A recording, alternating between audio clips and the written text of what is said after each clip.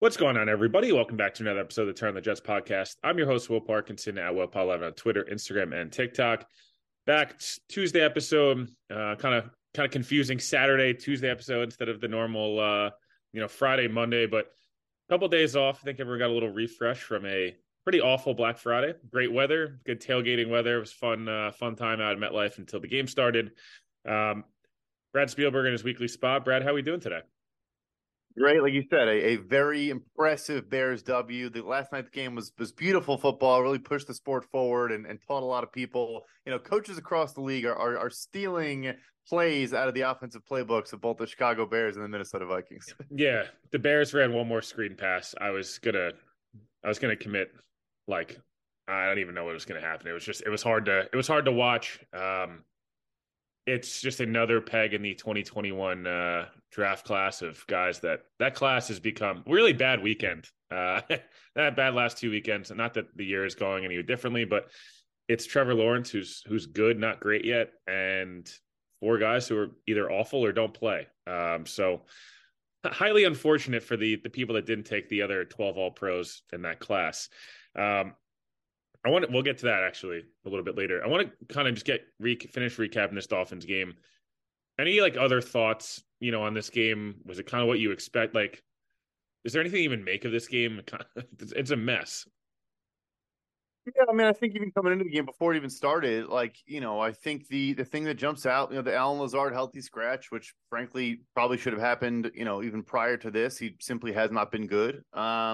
And you just kind of continue to see a little bit of the, some of the Joe Douglas misses or the, general manager Aaron Rodgers, which I'm saying that facetiously, but that is also kind of the deal you make when you make that move. So that is still Joe Douglas, if he's going to understand all that comes with making that decision. But yeah, just obviously Tim Boyle is a career backup third stringer.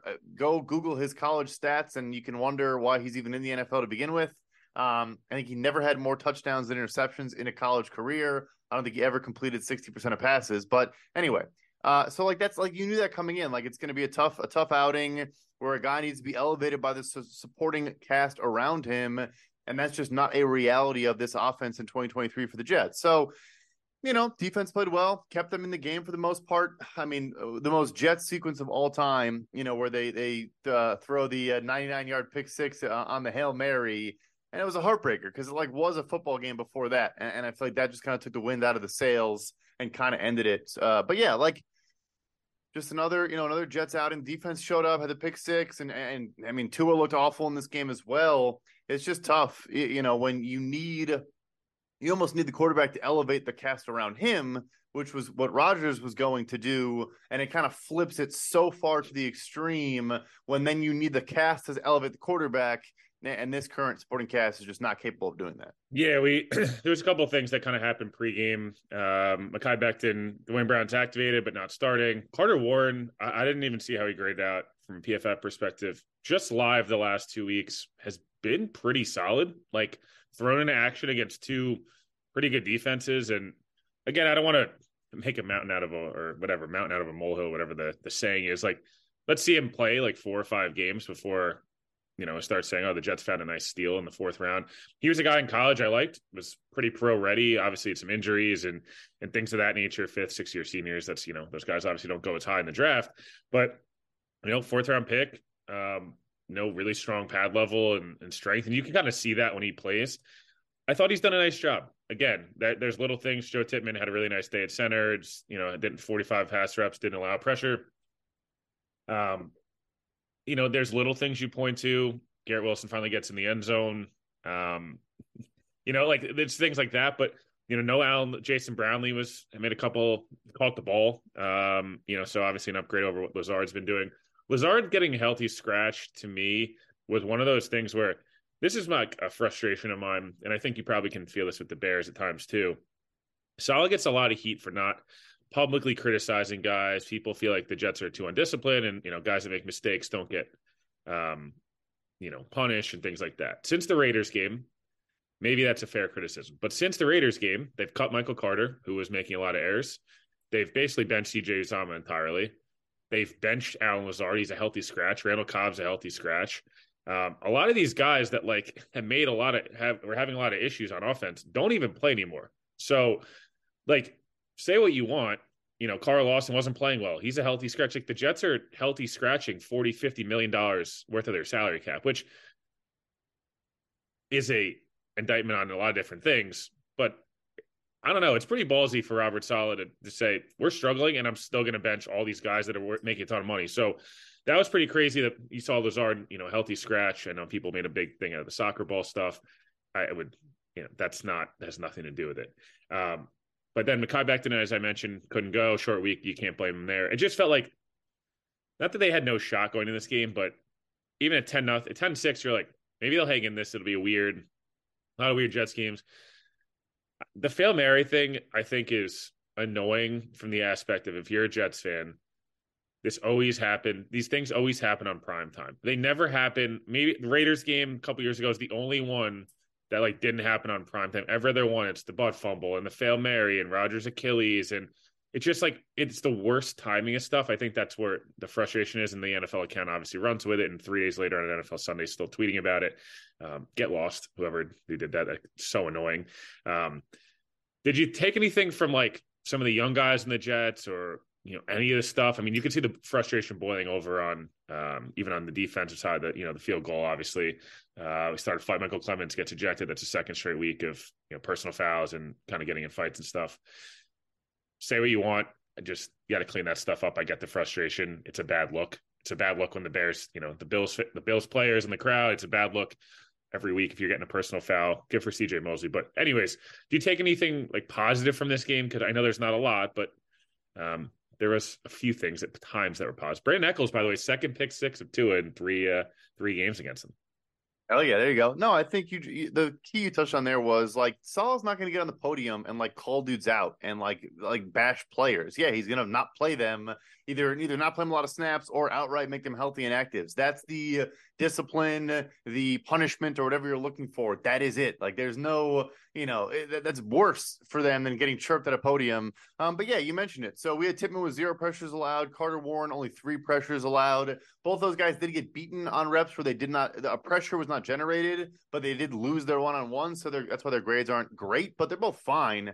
And I think on film you saw, like technique sound, encouraging things you can build on going forward. Like I think one of the beaten by defenders we have for Tippmann, I think, was a stunt or a twist that was just well executed on the interior with Zach Sealer, if I remember it correctly when I was watching that tape. So yeah, and then like some young players on defense also making some plays. I know we were texting like, what the heck is Jordan Whitehead doing at one point, but I thought Tony Adams had a good game in this game. I think I remember a pass breakup or just him being in good position and forcing Tua to go a different direction. That may have been the second interception, the non-pick six. So yeah, like there was a lot of positive in this tape, no question about it. It's just, yeah, like there's just too much to overcome right now. And look, Miami's a good football team. Like you're not winning that game and beating that team without a very good performance. You got some of that, but yeah, like I mentioned the Fail Mary, even the missed extra point on the first touchdown to make it 10-7 and 10-6. I was watching with Jets fans, like it's part of my family, and it was just so deflating. It's just like shit like that is just so hard to come back from. Zerline's literally been like perfect all year. I think he's missed one kick. I believe the Chiefs game, if I'm not mistaken. Look, I think that there's a couple of things there that look, the Jets play Miami again in 3 weeks or whatever, 2.5 weeks. The next 2 games are, let's be realistic, they're very winnable. I know the Texans are playing well. Stroud probably hasn't seen a defense similar to this that much this year. I guess he saw Baltimore week 1, but week 1's kind of week 1 we know is kind of an irrelevant thing in the NFL. It's nice, but doesn't really tell the full story. That's still a winnable game. I know the Texans and the Jets are a very similar team, just similar staffs. One team got the quarterback, the other did not. The Jets are far more talented than Houston, overall. But again, Houston got the quarterback, so they kind of figured it out. Atlanta's not very good. Like I don't know how else to like. They're not good. I don't think they're well coached. I think their quarterback play is horrendous. I think they have really talented guys they don't use really well. Like most teams that have Drake London, Kyle Pitts, Bijan, and Algier on an offense should be really good. Their offense isn't. Their defense had a couple of nice pieces like Jesse Bates. I said it for 2 years. Like I know he struggled 2 years ago more than he did. The year they went to the Super Bowl, he was awesome. And then last year, or 2 years ago, I apologize, or last year, I guess it was, didn't have as good of a year, but like he's a ball hawk and like makes plays and all these different things. Um, I'd love to say the Jets win these next two and they're 6-7, and at least you're like, can we steal one in Miami? Like in reality, like that's a real possibility.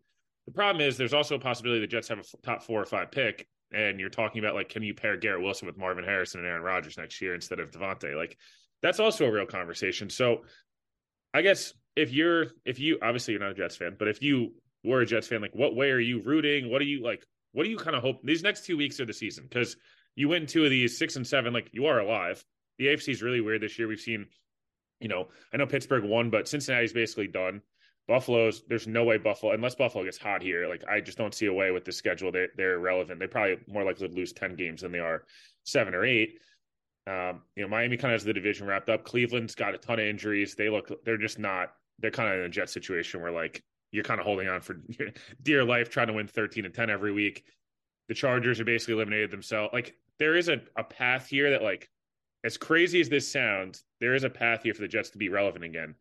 It's also a path, like I said, that you're looking at, can we get a top 5 pick and either get one of the top 2 tackles, or a generational receiver? Like, what do you do here? I guess it is a good outcome either way. Look, you're trying to win every game. And especially, you said, starting this Sunday, Atlanta is not a good football team in any way, shape, or form. You mentioned the weapons. They also have like a pretty good offensive line, and it just does not matter. And I think they are built to run the football in particular, so you can pass rush these guys, particularly on the interior. Like even Lindstrom, who's an awesome guard, like you can beat him. Derek Brown in Carolina gave him fits that entire first matchup those teams played. So like a Quinnen in theory should do the exact same thing. The edge rusher should be able to get home on a Caleb McGarry. Jake Matthews is a pretty good pass blocking left tackle. But anyway, like this is a very winnable game. And then on defense for them, like yes, they have some guys like Jesse Bates that can, return a 90-yard pick six of his own, but the defensive line now without Grady Jarrett really has David Onyemata and some dudes kind of trying to make plays around him.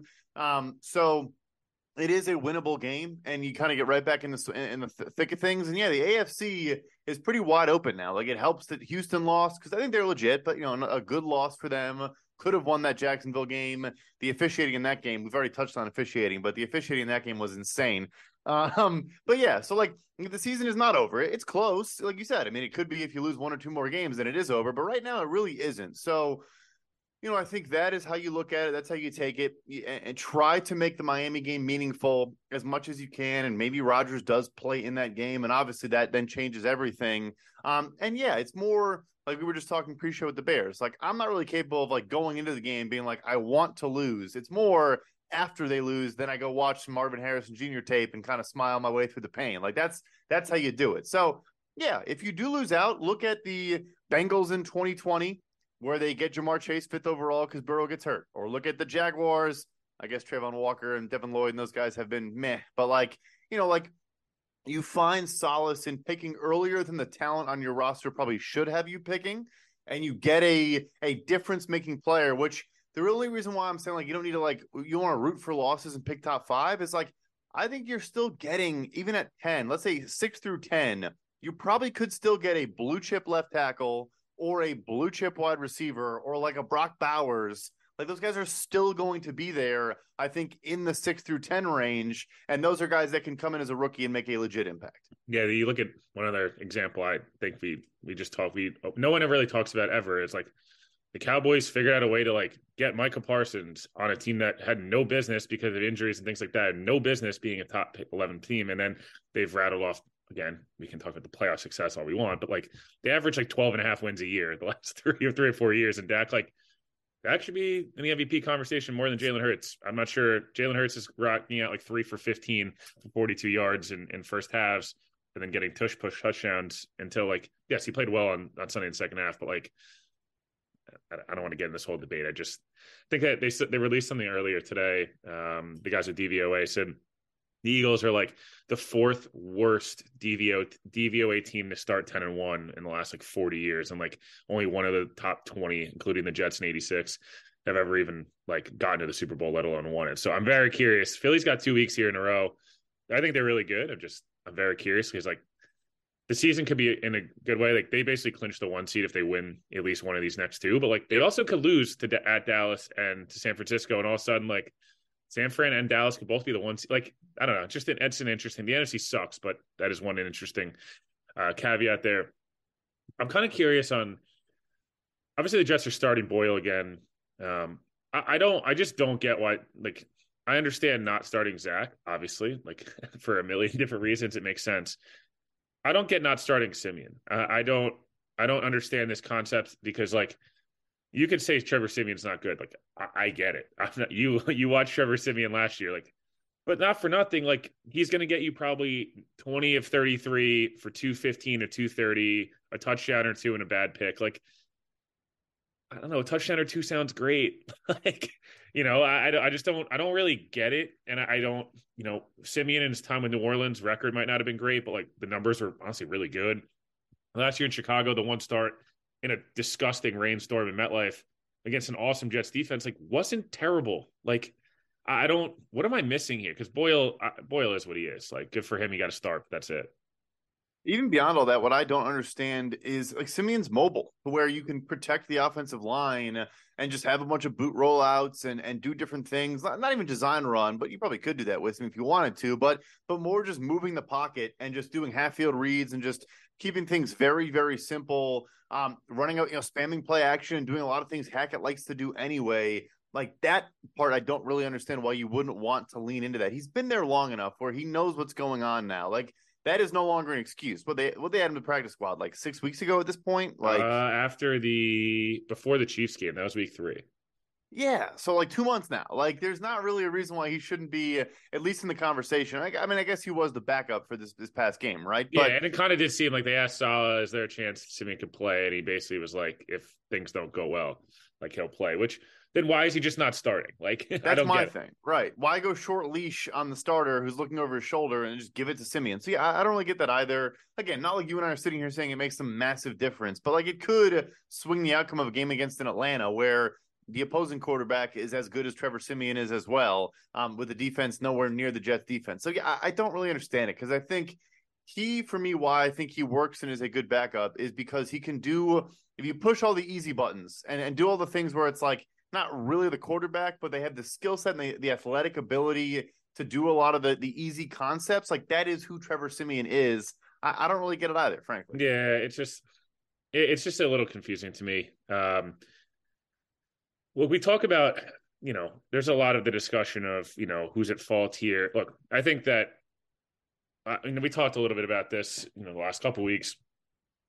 I think everyone's back in 24. I think they're all getting a mulligan. I floated it out, and shocker, people struggled to read the full tweet, that I don't think it'll be one of the names I mentioned. I was trying to give names as an example of, there's a very real possibility that the way to finagle giving Hackett the red zone stuff, which he actually did a good job with Rodgers in Green Bay. Like, I know he's been not good this year, but again, I don't know how much of that was Zach and some of the other things missing reads, because we saw some of that on tape as well. Promote Hackett. He's the assistant head coach / assistant OC, whatever you want to call it. And it's really just titles in the NFL don't matter because, Hackett was the OC in Green Bay and didn't call plays. So, and then you bring in a guy that's likely, you'd love to bring in some hotshot coordinator. It's not going to realistically happen. You're more likely bringing in, as an example, a guy like a Frank Reich in this situation, or a Leftwich, or, Gruden would be awesome as a coach. Obviously, I know that can't happen. It's unfortunate just because of what's gone on, but as an actual coach, Gruden offensively is a genius. Or something of that nature to call plays. And basically Rodgers will respect them. They're veterans that kind of stay out of his way, but you get a better mind in the room. Downing just doesn't really seem like, I don't know if you watched Tennessee last year, like that didn't feel like that made a lot of sense. And again, like, I'm not saying that this is a perfect solution. I'm trying to think of realistic solutions. They're not firing Hackett unless you get Hackett to say, I'm going to walk away. But again, I just don't think at that point it's going to happen. Again, this offense would probably look pretty good with Rodgers, right? Like he would check out of plays. The Jets have missed a ton of checks this year. They don't side protections well. They don't do a lot of these different things. That's the hard part of having a Zach Wilson with, a rookie center for a lot of the time and things like that, or McGovern that isn't really his specialty. Do you kind of see the same vision of it's everyone running back in 2024? And the one thing I wanted to kind of topple onto that is, you saw Schefter, Schrager, and other folks who are as plugged in as it gets, obviously, say about 8 to 10 potential openings, if not more. And I kind of get this sense, we talked about it in the TOJ and Badlands Slack, of this is not the offseason it feels like you want to be hiring a coach, and especially giving a GM and a coach a 6-year deal. Like, there's just going to be so many hirings and firings. Like, it's almost better to wait, and then the hot shot candidate, if this doesn't go well in 25, you're probably like top of the list with options at quarterback and things like that. Right now, this isn't an attractive opening if they theoretically fired Saleh and or Douglas. I don't see it for Saleh. I don't think it would make a whole lot of sense to me. I think there's just been too much good there. Yeah, there are things to clean up, but also, yes, a good quarterback masks a ton of deficiencies, and so like things are being brought into the light that we wouldn't be talking about if Rodgers was starting, and that of course isn't like a defensive coaching, but it's just a reality of the sport and the league. I agree though too. It is going to be an extremely busy calendar. I think we already have two, and I think there's going to be like I agree with those guys based on conversations I've had as well. Salah's name has not come up in talks I've had. I'm sure he's a fringe, people say, oh, there's always a surprise type of thing. But I agree with you. We're a reorg. Look, Todd Downing in Tennessee, scripted drives were great. They were literally incapable of scoring a point after the scripted drive in a game. It was honestly astounding. We started betting their Gase-like without a DUI. Well, yeah, exactly. Yeah, we started betting Titans live unders every week, and they were literally free money. So, because they would score and then not score again the rest of the game. So, I think that's where I would look into getting a run game coordinator or a pass game coordinator that's actually going to elevate whatever they bring to the table with a Hackett. Like when he was in Green Bay, he had Luke Getsy, he had an Adam Stenavich more so. I would highlight Stenavich, who I think is a phenomenal OL developer, a phenomenal run game coordinator. Obviously, again, LaFleur has that background of his own, but like that's how I would look at it. If you want, 18 screens in a game, maybe you do give Luke Getsy a call if he comes available. I mean, all jokes aside, just to tie us back to the Jets, was it insane? Yes. Was he calling that many screens because if he didn't, Justin Fields was going to take 1 million sacks? Also, yes. We do understand that, like, play calling, even when it's annoying and frustrating, I'm not going to defend all of it, but the Vikings blitz 75% of the time, and Justin Fields averaged a 3.52 second average time to throw last night. He leads the NFL. Like, it's similar issues to Zach, where we can both acknowledge the play calling is not necessarily great or elevating the offense or helping the quarterback, but also say the coordinator probably also thinks if he doesn't do this, his guy is going to get murdered behind the offensive line. So anyway, but yeah, so I agree. Retool some things, bring some more people in, change position coaches or stuff like that, I think is the way to do it. And yeah, more voices can help, and I think would make a tangible difference. Yeah, like there's couple of things with the Jets play calling that I think is more frustrating than others. I don't think all of it's bad. They do have some misses. Like they had a great play action boot called, and Boyle just missed Rucker. That would have been a 15-20 yard gain early in the game, and it's like the whole drive stalls. I do think the personnel usage, generally speaking, doesn't make a whole lot of sense because it kind of feels like, oh, 2 tight ends, they're going to run the ball. Like, and I know like that's usually what teams do, the heavier personnel. But like the Jets don't need to run always out of heavy personnel. Like it actually benefits them to throw the ball a little bit out of heavy personnel because you have a guy in Conklin that is a good, receiving tight end. And, teams are just assuming that. It just feels like sometimes you see guys come on the field and it's like, oh, we know what's going on. It's just a little too predictable. So getting some more voices in the room. Again, I understand the lack of motion when Rodgers was in there. I mentioned this weeks ago. Rodgers isn't the quarterback right now. So, like, you can run more motion. I know Rodgers hates it. And, like, that's fine because he doesn't need motion to diagnose defenses. He doesn't. Tim Boyle does. Like, Zach Wilson does. These guys are not, like, sitting there and, able to – they don't have enough live reps or the skill set to be able to do that. So, I want to kind of touch on 2 more things before we wrap here. And these are some bigger picture conversations. We talked about, do you want to lose these games? Do you want to win, et cetera? There's a lot of I always use the Yankees as an example. Brian Cashman gets a lot of heat, but Aaron Boone has to answer all the questions. But Brian Cashman does speak. Like that's the difference. It feels like the same thing with the Knicks, where it's like Leon Rose doesn't get any heat because he doesn't talk to anybody. You never see him. Whereas, Thibodeau, whoever it is, when the Knicks are struggling, they're a good team. I'm just saying whenever they're struggling, it's like, oh, fire Thibodeau. He sucks. And he's the one talking every night to the media, and you see everything. He's the guy, the the front-facing guy. It feels like, again, not absolving Saleh. Saleh's made some mistakes. for sure. In game stuff, I don't think he's great with challenges and timeouts and things like that. Sometimes he doesn't.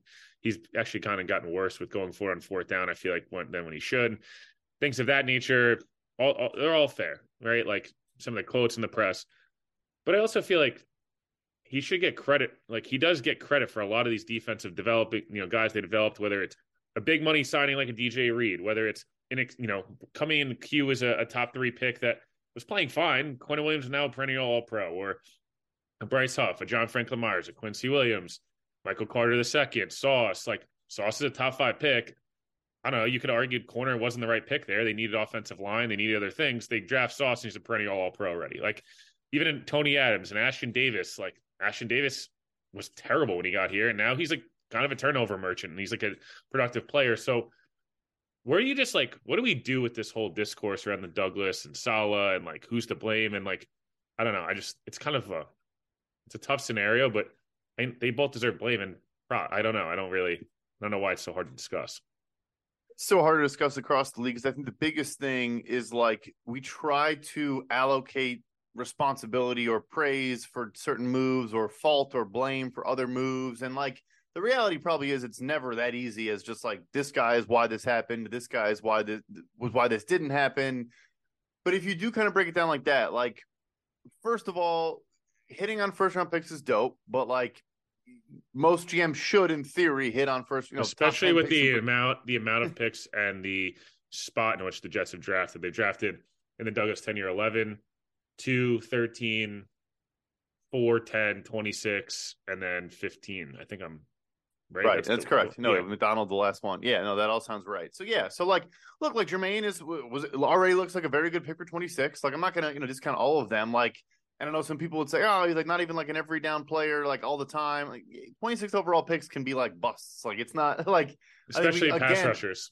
Especially that's a late pick for an edge rusher. So yeah, like there's definitely plenty of good there, but you can kind of look back and be like, okay, but like day 2 and day 3, like how many great additions have really been made there? And again, that's not like not everyone's adding 3 players on day 2 and day 3, but probably a higher hit rate than what you've seen from Douglas thus far.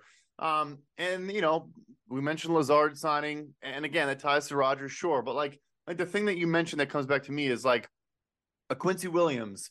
That to me is a coaching staff saying, hey, let's go claim this guy. Sure, he's brothers with Quinn, and that's probably part of it, but let's go claim this guy. We like the ball of clay that is there, and then they bring him in and develop him. Like, I don't see how that's a Joe Douglas victory to claim a guy on waivers who then becomes a very good football player because he was coached up and developed by the coaching staff. So, yeah, I think fans they just need a sacrificial lamb, or they need to like give credit for each move to each person.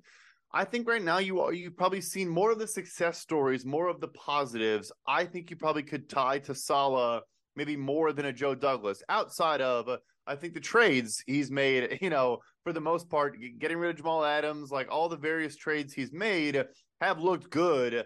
Even the Rodgers trade, it wasn't super expensive. They did have to give up a potential first round pick, but hey, that condition ended up really mattering. Imagine if they didn't have that condition and they were sending the Packers a top 10 pick, with the injury. So it's been good from both. They both could be better. This is super reductionist, but it's also the truth. Watch this roster with good quarterback play, and maybe they win 13 games next year, and everything kind of changes in our perception. So I would say both have been good. Neither's been bad. Neither's been great. Yeah, no, I think that's the biggest thing. I think the two criticisms let's go to the tight end room. I know that the former coaching, some of the former offensive coaches with the Jets really wanted Tyler Conklin, not necessarily Uzomah, and they signed both. And the Uzomah contract's a bad deal, and the Conklin deal makes a lot of sense. I mean, he's making $6 million, very much worth it. Uzomah at $11 million next year is obviously not worth it. So, and I just pushing back on the Rodgers GM stuff. I get the frustration. The only two moves I said this last week. I'll say it again just because I feel like it falls on deaf ears. If you want to rip the Lazard move, and if you want to rip the Hackett move, those are totally fair. And those guys play every down or call, and they're bigger money things. They're more, long-term ripping the Cobb and the Billy Turner and Boyles, like those guys were never supposed to really play at all, and they're 1 year deals, and most of them like will retire after the year. So it's hard for me to like totally rip those. And not for nothing, like he wanted Odell, and I know Odell sucked in the beginning of the year, but like now that he's actually his legs and kind of stuff, like he's back into like the groove a little bit, Odell would be pretty damn good on the Jets. Like if we're being honest, like he's not an $18 million a year receiver, but he looks a lot more like the Odell of old the last 2 or 3 weeks, where it's like he makes plays, he actually gets open a little bit, like he has a swagger to him, and he's not just fighting everybody. So again, I'm not saying that the Jets offer was fair. I believe from what I've heard, it was like one for like 9 and a lot of upside, which was a fair deal. The Ravens deciding fair. That's more than fair. Right. So like, I'm not blaming the Jets there. I'm just saying like, not for nothing. That was fine.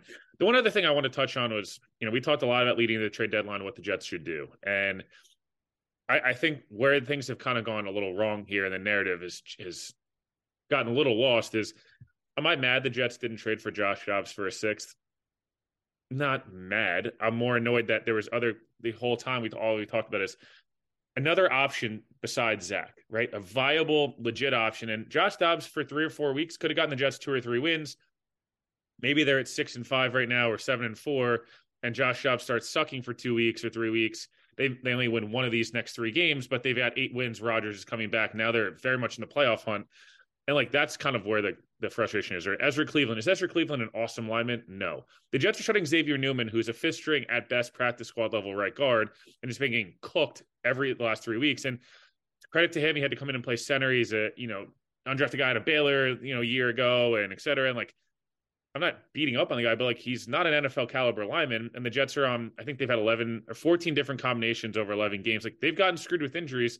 So getting a starting caliber right guard for a 6th-round pick, like it's not the craziest thing in the world to ask them to do, or just things of that nature. I think is where you get is the frustration from my end, kind of lies. The other one that we haven't talked a lot about, and we'll talk about more in the offseason, is a lot of the restructures and decisions around 4 guys this past offseason / during the year is where I think the Jets are feeling the most heat. It's the Uzama restructure seems like an absolute disaster. Not cutting or trading Lawson when they could have during the draft or anytime during the offseason would have saved them a ton of money and dead cap money next year. The other 2 that kind of come to mind is obviously the Corey Davis thing. No one really could have predicted, but it did feel like they could have just moved on from him, saved, I think, 10.5 or $12 million in the offseason. Maybe you add somebody different there. And lastly, the Dwayne Brown one, could have been a post-shoot and 1 cut, could have saved most of that and dead cap money going forward. So, like, am I crazy to make – like, I feel like we talk a lot about these other moves, some of the restructures or lack of, like, taking a flyer on, or extending Bryce Huff last offseason coming off a 3.5 sack, 40 pressure year. Now he's going to be a 10 or 11 sack, 80 pressure guy. And you don't have the restricted tender. Like, there's just like little things like that where I feel like, man, like that's where I'm kicking myself looking at this roster more than like, wide receiver 3 with Allen Lazard. Like that, I don't know. Lazard was always going to happen. Like it's a 2-year deal. Solid said the quiet part out loud the other day, said, for the next 1.5 years on a 4-year deal, which was pretty funny. That is pretty funny. I missed that, but he said Allen's going to be a good player here for the next 1.5 years, and I was like, someone goes, it's a 4-year deal. He's like, whoops. Yeah, if you say so. Yeah, that's amazing. And accurate. The first of the trade thing, like I do think we get lost in.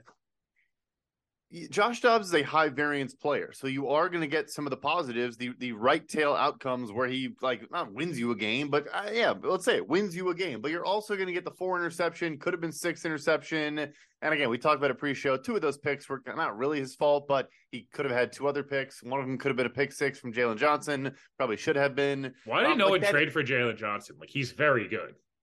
The offers were even stronger than I initially thought. And if the Bears let's talk about that decision. If they don't tag him or get an extension done based on what I have been told they turned down at the deadline, it makes no sense. And anyway, so that'll probably come to light at some point down the road, but I'm not at liberty to say, but the offers were very, very strong.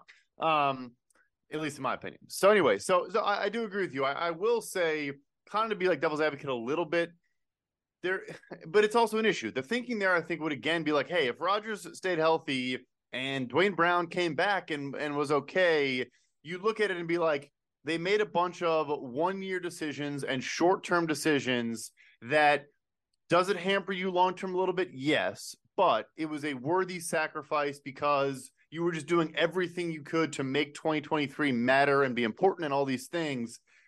The Dwayne one I would push back on, though. It's like the dude is 39 years old, coming off of both torn rotator cuffs. Like, I went to camp, he was off on the side field, hadn't even practiced yet. Like, you should have thought, hey, best case scenario, he's a swing tackle for 2 weeks in week 11 when Mackay goes down with an injury. Like, relying on him to be really anything was an oversight. And then, like, yeah, the stopgap stuff with the Huff, like, I get it, but once you get McDonald, move on. Take a 5th-round pick and just move on. Like, the way it's structured, I know over the cap, it looks like it's all prorated. It is, but if they traded him, I'm not getting into the weeds of it, but like if you traded him, there's salary that is currently prorated that would travel with Lawson and would, yeah, and would kind of lighten their load a little bit. So I do agree with you. Like we sometimes get lost in like the bigger, flashier moves like a Lazard. A lot of the little stuff now in hindsight just complicates 2024 a little bit more, or it's like you bent over backwards to keep a guy on the roster for a run that like really didn't even give you anything. Which, you know, Uzama, Brown, like those type of moves. Yeah, no, the one thing too is like a lot of people didn't like the McDonald pick because it felt like it was a luxury. McDonald's been awesome.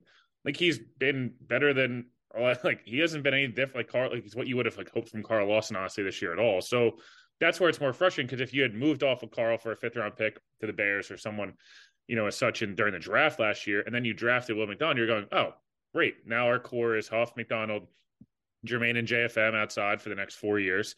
JFM will extend / take a pay cut. We'll extend Huff. We have Jermaine on a rookie deal for the next 3 years. We have McDonald for 5 years. Like that made a way more sense. And now it's just like Lawson's kind of just like dead money sitting there. And like, damn, like I don't know about that one. I agree with you on kind of all those moves. It's just I'm not saying they're blaming, you know, Douglas fully because like you can't predict AVT to get 2 freak injuries back-to-back years, like all these different things. Like I get all that. McGovern was a great move to bring him back for $1.5 million. You know, it just feels like Tippmann should have just started from day one. You know, whatever. You semantics there, obviously.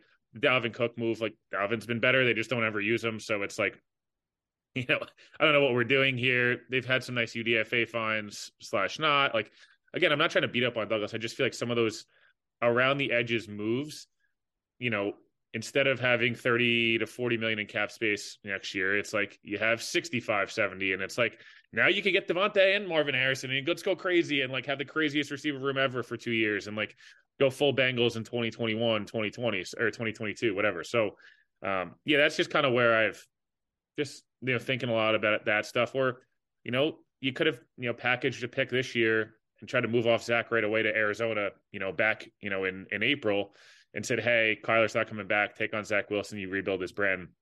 We'll give you our 5th-round pick this year and we'll eat the money, you know, and like this year you're going in with Rodgers and Gardner Minshew. And like, we're not having this discussion and you're not like, you know, you're not screwed for 11 million next year with Zach. So, they have to eat that money, right? Like there's no way, like no team's taking the Trey Lance. Like I feel like the Cowboys took the Trey Lance stuff, but like I also feel like there was no tape, so it's a little easier to sell people in the building. You know, hey, he could be a viable backup. Like I don't know, what are they doing with Zach? Like,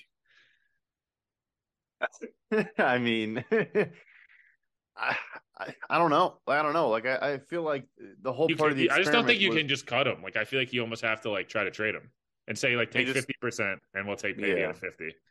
Convert as much as convert the salary down to the minimum or pay the roster bonus and trade him after the roster bonus that I'm assuming he has as number 2 overall pick and just take whatever you can get.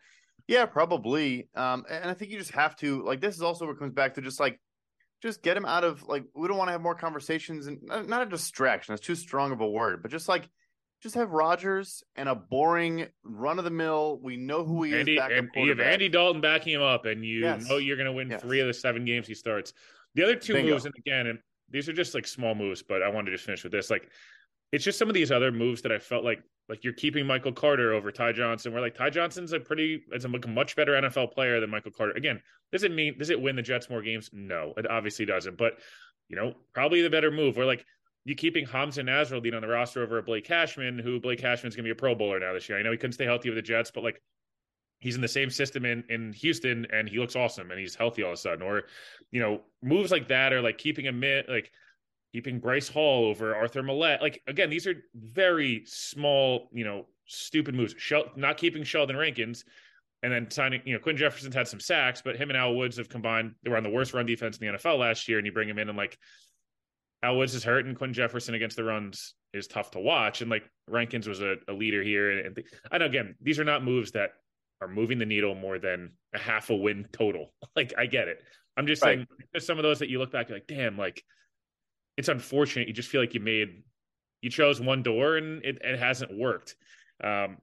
Obviously I'll talk further in the week about this Falcons game. Any last thoughts on Jets Falcons? Are we in for another 10-7 2009 masterpiece here? And the Jets went on a run after that game and won the next 7 games and went to the Super Bowl. I mean, went to the AFC title game. But any last thoughts on this Jets Falcons game? I do think it is going to be an ugly, low-scoring game. Like Ryan Nielsen, I think is going to have. Probably doesn't really travel with Garrett, but I think he's going to have a plan for Garrett. Bump him at the line, try to disrupt his route stem, and do different things against him. Like, it's not going to be. This is not a sit back and zone type of defense. Nielsen's pretty aggressive in what he does. It's very different than the Jets in some manners. I'm not saying either is good or bad. It kind of depends the personnel you're working with, but I think you need to run the football on this team. We probably said this the last couple of weeks, but I actually think because of the injuries they've had, you also can run the football. Like, Onyemata is a very good interior pass rusher. I think he's an average interior run defender. He should be blowing Arnold Ebiketie and whatever, Bud Dupree, et cetera, off the ball at the line of scrimmage with regularity. So you need to win up front on both sides of the ball in this game, which also I feel like a broken record saying that. But yeah, and also, Drake London was awesome this past week. Maybe Garrett, like Amon-Ra St. Brown, the storyline that could not be more sick of hearing. Maybe Garrett Wilson has, he says 8 Drake London every morning when he wakes up before going and to practice because he wasn't the first receiver taken. But like, you need to, the linebackers need to play Kyle Pitts well. Like, it's the Falcons, I think, are maybe the most like, they're funnels on both sides of the ball. You know exactly what they're trying to accomplish, who they're trying to get the ball to, and what they're trying to do. If they're not kind of doing the Arthur Smith, like, let's get Jonnu Smith cooking type of approach, like, who their guys are. But yeah, I think the biggest thing for me is actually the offensive line, like, imposing their will on this defensive line, even with all the injuries. Like, I don't really care. Like, you should win that matchup, which I'm not going to say most weeks. Yeah, the Jets likely will get Mekhi Becton back. He'll probably start in left tackle. I'd start Carter Warren over Max Mitchell all day long. At this point, Dwayne Brown maybe back, and the Wes Schweitzer maybe back at right guard. So the Jets line should look a lot better. How good? We'll see on Sunday. Brad, appreciate you hopping on as always. We'll talk to you guys. On Friday.